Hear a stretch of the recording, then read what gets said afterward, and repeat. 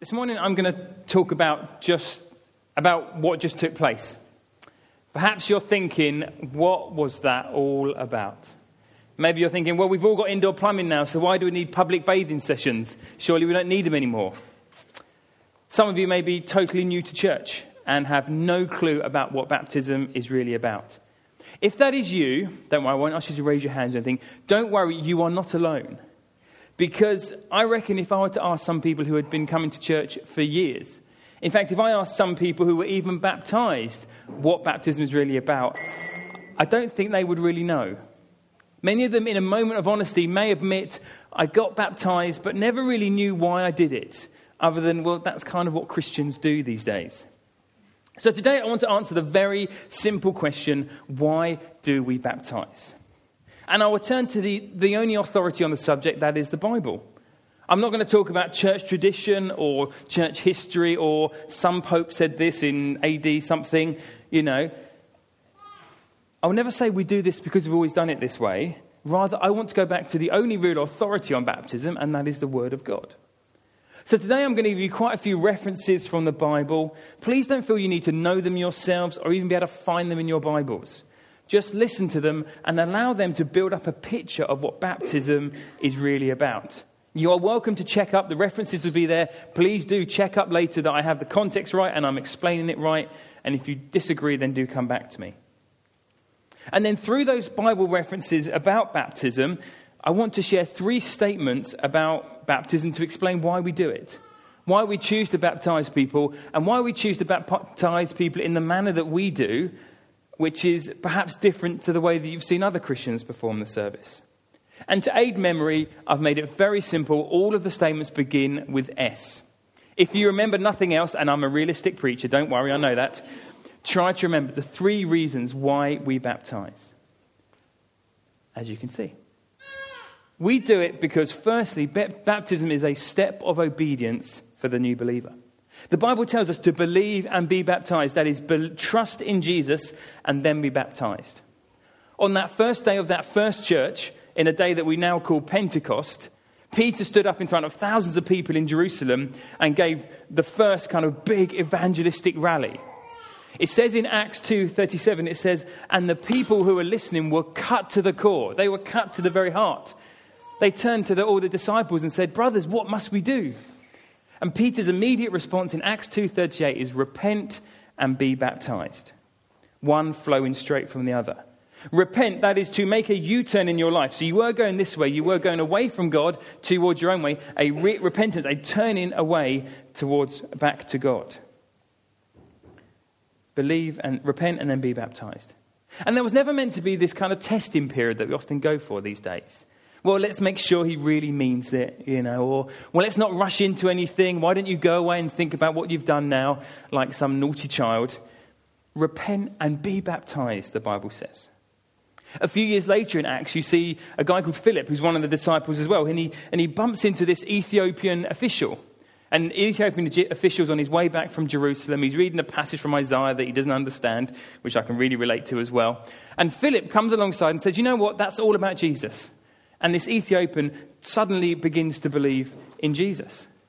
And then in the story, the Ethiopian turns to Philip and says, well, what's stopping me being baptized? Philip realized, well, there isn't anything really. So right there in this muddy stream next to the road, he baptizes this Ethiopian. Philip didn't need to, he had to wait time for proof of faith by works. Faith alone was the requirement to baptize this guy. Once they believed, baptism was the next step of obedience. And in a way, this is how we have to disagree with in love with some of our other brothers and sisters in Christ. Because in the Bible, we find it commanded for believers to be baptized. We don't find a command about infants being baptized. We don't even see it being commanded by example, that we saw it done by example, so we feel God's telling us to do it.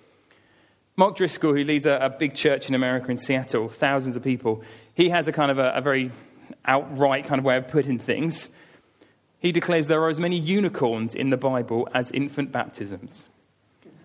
Infant baptisms came about 200 years after Christ, as people began believing, wrongly as we think, that to be saved you need to be baptized. So you're not saved until you get baptized.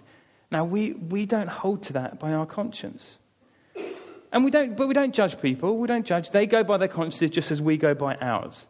Rather, we believe not in infant baptism, we believe in what's called credo baptisms. Credo, which is the Latin for I believe. It's a statement, like we say the creeds. I believe baptism. It's what's called the believer's baptism. And we believe the Bible is clear. You believe, you repent, and then you baptize. We get baptized because in the Bible we are commanded to by word and by example. And actually, in a way, this would be enough because of who commanded it of us. That command comes not from a tyrant or a despot who wants to get obedience through fear. It comes from a loving Father who knows what is very best for us.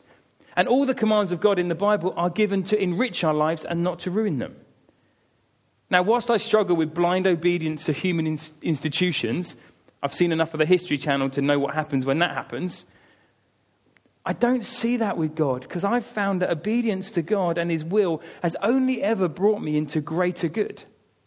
So even if that were the only reason, if I stopped there, I would still have been baptized myself, and we would still baptize. But as you can see, there are two more S's, so clearly there are at least two more reasons why we do baptism. So the second reason, step of obedience, it's a symbol of something that has happened to them, to those being baptized. Symbols are very important. I wear a symbol every day. It's called my wedding ring. My wedding ring is a symbol of a life-changing decision I made and a lifelong commitment I've made. And if you hadn't have been there at my wedding, and I don't think anyone in this room actually was there at my wedding, you only need to look at my left hand to see that there was an event that happened almost 9 years ago now when I got married to Louise. And if I were to lose this ring, it wouldn't necessarily mean I have to divorce from my wife, but I would be a bit upset because it is special to me because of who gave it to me, but also what it represents. And baptism is a symbol in that same way. It is a symbol, but it is special to us because of what it represents and who gave us that symbol. Baptism is a symbol of something that has happened to us. Now, if I were to ask people, especially those who have been baptized, what it is a symbol of, I suspect that many people would believe it is a washing, a symbol of being washed. You know, I go into the water and I come out cleaner. And in all other religions, they also have a kind of baptism experience. And to them, it is always a washing, it is always a cleansing moment for them. The Hindus, they baptize their people in the Ganges, which if you know anything about the Ganges, you know, the fact that it's an open sewer, and also this is where they put their dead as well, it's, you know, I'm sure the experience, at least we use clean water, okay? But to them it is a cleansing moment. But for Christians, it isn't a cleansing moment. You know, some people would equate baptism, you know, with like that Psalm 51 passage where David gets caught in the adultery and the murder, and he turns around to God and says, wash me, wash away my iniquity, wash away my sin, cleanse me from my sin, wash me and I will be whiter than snow. Lovely words. And people think, well, you know, that's all about God washing us, and baptism is all about God washing us as well. They would link passages like that with the washing moment of baptism. But that isn't what baptism symbolizes. It's interesting because I've even read Bible commentaries and kind of Bible dictionaries about baptism, and they even say it's a washing moment. And they should know better because they should have at least read the Bible before writing a Bible dictionary. Let's consider what the Bible says about baptism. Romans 6 verse 4. We were therefore buried with him through baptism into death, in order that just as Christ was raised from the dead through the glory of the Father, we too may live a new life. Colossians 2 verse 12. Having been buried with him in baptism and raised with him through your faith in the power of God who raised him, this is Jesus, from the dead. What words begin to come out in relation to baptism? Death, burial, resurrection, raised from the dead. And when you consider the kind of process, if you watch what they did in the baptism, it's like the going down into the water in a container which, let's be honest, looks more like a coffin than a bath. And then it's the coming out of the water. If we wanted merely a symbolic cleansing, then a shower unit would work just as well. Do you realise that? And it'll be much easier to organise in a hired hall, trust me. We wouldn't need to be up at 7 o'clock in the morning filling a pool full of water. We could have this nice glass unit, with maybe a watering can on the top. People walk in the unit and then they get clean and they walk out again happy, if that's what it was symbolising. Baptism isn't about a washing. It is primarily about death and resurrection. In fact, it's kind of a murder moment, really. It's not a very good whodunit murder moment because the guy stands up the front and says who's going to do it. They testify before the event, I'm murdering myself.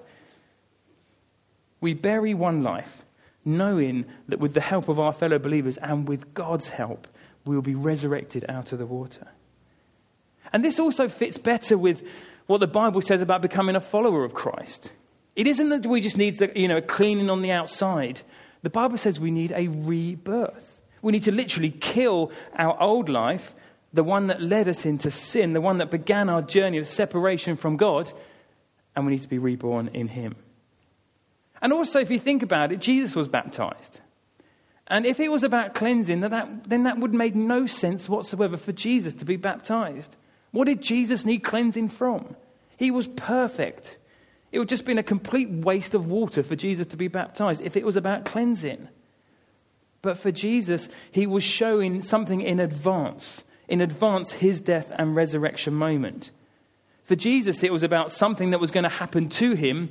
For everyone else, it's something that's already happened to us. For Christ, his baptism was him looking ahead to his death and resurrection. For everyone else, it was us looking back to something God had already done. Baptism is a symbol of a death and resurrection. But wonderfully, we're not kind of left there. We're not dying or being reborn alone. Another passage about baptism, Galatians 3, verse 26 and 27. You are all sons of God through faith in Christ Jesus. For all of you who were baptized into Christ have clothed yourself with Christ. And we saw in that previous passage, the Colossians 2:12, we are having buried with Christ in baptism, having been raised with Christ through your faith in the power of God who raised Christ from the dead. The Bible says that we are baptized into Christ, into a relationship with him. And when you consider who this Jesus was, that's quite an impressive statement. Jesus who said, I am the way, the truth, and the life. Simon and Steph got baptized into him. Jesus who said, I'm the bread of life, I'm the source of living water, resurrected into him. Jesus who said, I'm the resurrection and the life, baptized in him. Jesus who says, I'm the only way to the Father. We get baptized into that person. Because baptism is also symbolic of a relationship. And again, the wedding ring analogy helps us. Because a wedding ring is a symbol of a relationship. When I look at my ring, I don't think of all the vows I've made. All I have is yours, till death us do part with my body. I don't think of those vows first. I think about a person and my relationship with that person. And baptism isn't a symbol of someone's entrance into a religion. It is about a relationship, a person they have committed themselves to. It isn't, I've made these vows, so I suppose I've got to be good on them now. It's a moment of, I've met someone new. They've changed everything about me. And it's important to remember those who have been baptized and also those who have been baptized today and years ago. What began as a relationship will always continue as a relationship. It isn't that we now need to do religious things to somehow earn the relationship God has given us. Jesus' primary assessment on all mankind, how they did on life, where they should go for eternity, is, did you know me? And perhaps you might need to ask that question for yourself. Do you know Christ? You may consider yourself a good person. I am no doubt you probably are a good person. You may do lots of religious things. You may pray. You may read your Bible. You may do charitable giving. You may do charitable service. But none of those things, the Bible says, are enough. And actually, the Bible goes even further. The Bible says, actually, even the best stuff before a holy God, that is in the opinion of someone who is only pure, only good, only holy, only loving, he says, even our best efforts are like filthy rags. Isaiah 64:2, if you want to look it up for yourself. And then the Bible says that we have all of us fallen short of the glory of God. None of us can attain it ourselves. Romans 3:23, if you want to read that for yourself. We often imagine final judgment to be like one of those old world scales, don't we? I put my good deeds on one side, and and then I put my bad deeds on in the other. And providing I'm, leaning towards the good, or at least level, then God will be happy with me and I get into heaven. The Bible says, if you like the analogy, that's fine. But you have to remember how devastatingly massive sin is. The Bible says just one sin. It's like neutron stars, the heaviest thing in the universe. One sugar cube of a neutron star is the equivalent of the whole weight of the human population of the world. Okay, as if there's another world somewhere else, but you know what I mean. That's how heavy it is. And sin is like a neutron star on those scales. One sin and it is dropped to the bottom immediately. And at that point, our plight seems a bit doomed. Because no one's able to enjoy a relationship with him by their own efforts or achievements. But it's okay because God knew that right from the beginning. So he set this plan in motion. Even before the creation of the world. And in the Old Testament, they're kind of building up to this moment where at that first Christmas, God himself would come down and live the perfect life that we could never. And then it was building up for this Easter moment where that Jesus who'd lived a perfect life would come and offer his own life as punishment for all the things that we'd done wrong. Giving himself to death on the cross, and that death and resurrection moment, taking all of our guilt and our shame for the things we've done, all that was placed on him. And the Bible says all we need to do is believe in him. And then he'll credit his perfect status to our account. And all our debts will be repaid in full. And that relationship we're talking about will be made possible. And the Bible says all we need to do is believe in him. Romans 10:9, often our baptism verse. If you confess with your mouth that Jesus is Lord and believe in your heart God raised him from the dead, you will be saved. All we need to do, the Bible says, is confess and believe. And then that relationship, death and resurrection into a new relationship, will define our life on earth and our eternal destination. And before I move on, I do want to turn things around to you all and ask you one simple question. Do you know Jesus? Not in the kind of abstract, I'm aware of his existence, but in the very real, do you know him for yourself? Because that will be the only thing that will be considered when you stand before God to give an account for your life. That's the only thing that will make a difference. Do you know Jesus Christ? Does he know you? Have you been trying to earn God's favor by living a good life? Let me not hide the reality of what the Bible says. Where you spend eternity is dependent on one thing alone. That is, do you know Jesus Christ? Some religions believe that there are many ways to God. Christianity is kind of unique and it says actually they're the only way. Many religions would say actually you can attain God, you can be like God through enlightenment or through good deeds. Christianity says actually there's no way for us to become like God. God had to become like us. I don't know about you, but since I know my own heart and my own failings, I'm more likely to believe the Christian way than to think I can attain goodness and God-like status through my own efforts. Baptism is a symbol of something that's happened. It's a symbol of a death and a resurrection into a new life with Christ. And lastly, thirdly, it's a statement of intent. Three things. So what are they saying? What are these guys that have been baptized saying? What are they intending? Firstly, my priorities have changed. It isn't, fun used to be important to me. Now I've gone for religion now. Don't worry. Again, religion. My wedding ring is a great analogy for this. Because it's a choice made freely to commit myself to someone else. At one stage of my life, Louise, my wife, wasn't even top 10 of my priorities. Okay, I have to admit this. I'll say now it's before we met, so that's why she wasn't on my priority list. It wasn't recently, that wasn't last week, don't worry. And then from our first meeting, August 2001, to going out a few weeks later, I wasn't messing around. To getting engaged 18 months later, okay, I was messing around a little bit, but And then married 8 months after that. She has gradually received promotion in my priority list. She had, she'd be glad to hear. She's feeding my daughter outside. And this ring demonstrates she has completed her promotion. She is now second on my list of priorities, in case you're wondering. Not behind football. Football's a long way off. Baptism is a statement. Christ has moved all the way up on my priority list to the number one slot. He will now have the final say on what I do, when I do it, why I do it, and how I do it. And this is why we encourage family and friends to come and see this moment, in the same way that we love having our family and friends at our wedding day. Not just so that they bring big presents, although that is obviously important. We like to bring them to our wedding because we want them to see, we want them to realize, guys, this is the new me. This is how my life will be from now on. I want you to know this. You've known me from the start. Now see the new me. Come and see where my future priorities will now lie. They will take their place behind Christ.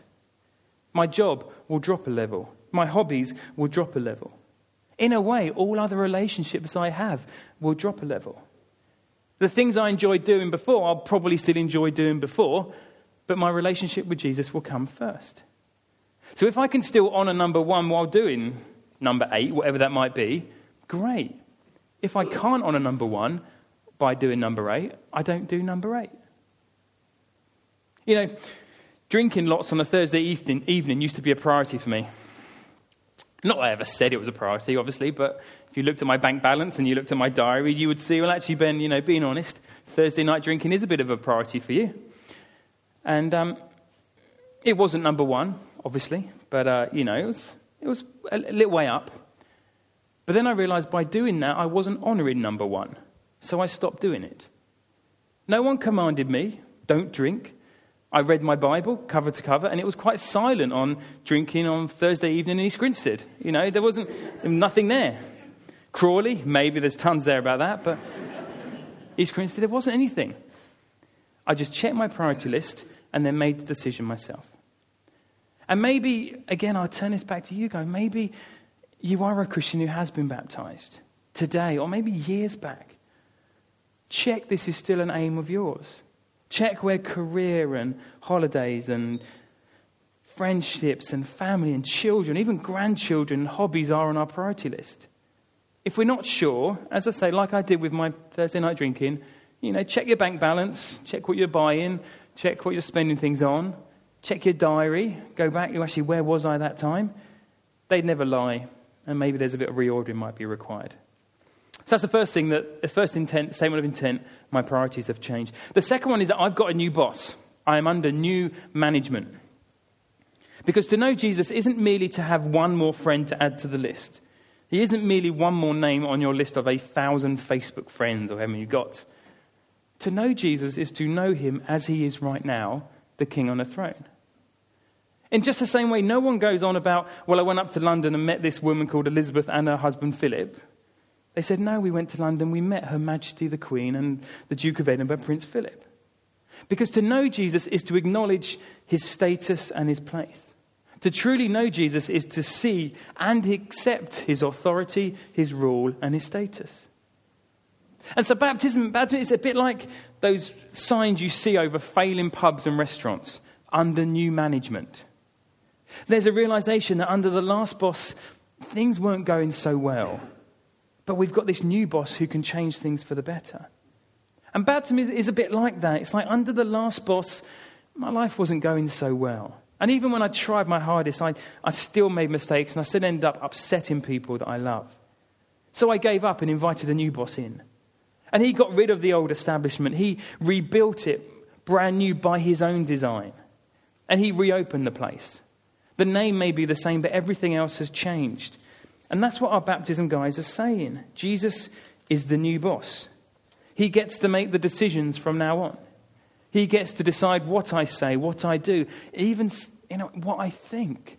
The Bible says, take your thoughts, submit your thoughts to Christ and let him take them captive, submitting them to him. Being baptized is an acknowledgement that we humans cannot save ourselves. It isn't a case of trying hard enough. The Bible says that we were spiritually dead and morally bankrupt. We had run up such huge debts that even an eternity of good works would not be enough to pay them back. The Bible says we needed new management, just like in those restaurant programs where they come in and transform this restaurant. We need someone to come in with a wealth of righteousness, someone to come in with a blank checkbook full of grace and a heart of mercy. And you know what, wonderfully, such a benefactor does exist. Have you asked him to exchange your debts for his riches yet? Simon and Steph have. And that's why they're so happy about things. That's why they can stand up and give great testimonies. And lastly, thirdly, I'm part of a new family. 1 Corinthians 12:13 says, "For we were all baptized by one Spirit into one body." When we became a Christian, the Bible says that we were adopted into his family. Ephesians 1:5, if you want to look it up. We became family, it says, with the 2 billion or massively more now and rapidly growing body of believers around the world.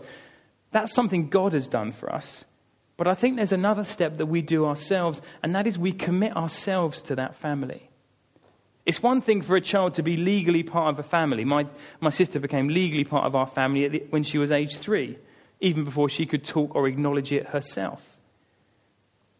It's another thing to commit ourselves to that new family. And baptism is a great moment to stand up and say, guys, I've got a new family.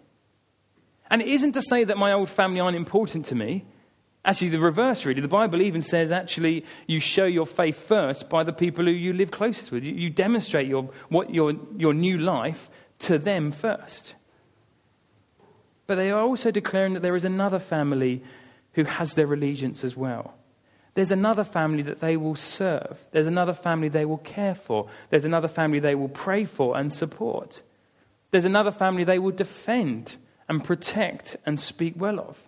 There's another group of people that they will give themselves for. And using that title, Statement of Intent, it wasn't purely because it fitted nicely with the other S's. Although, to be fair, it's a nice symmetry, you've probably noticed.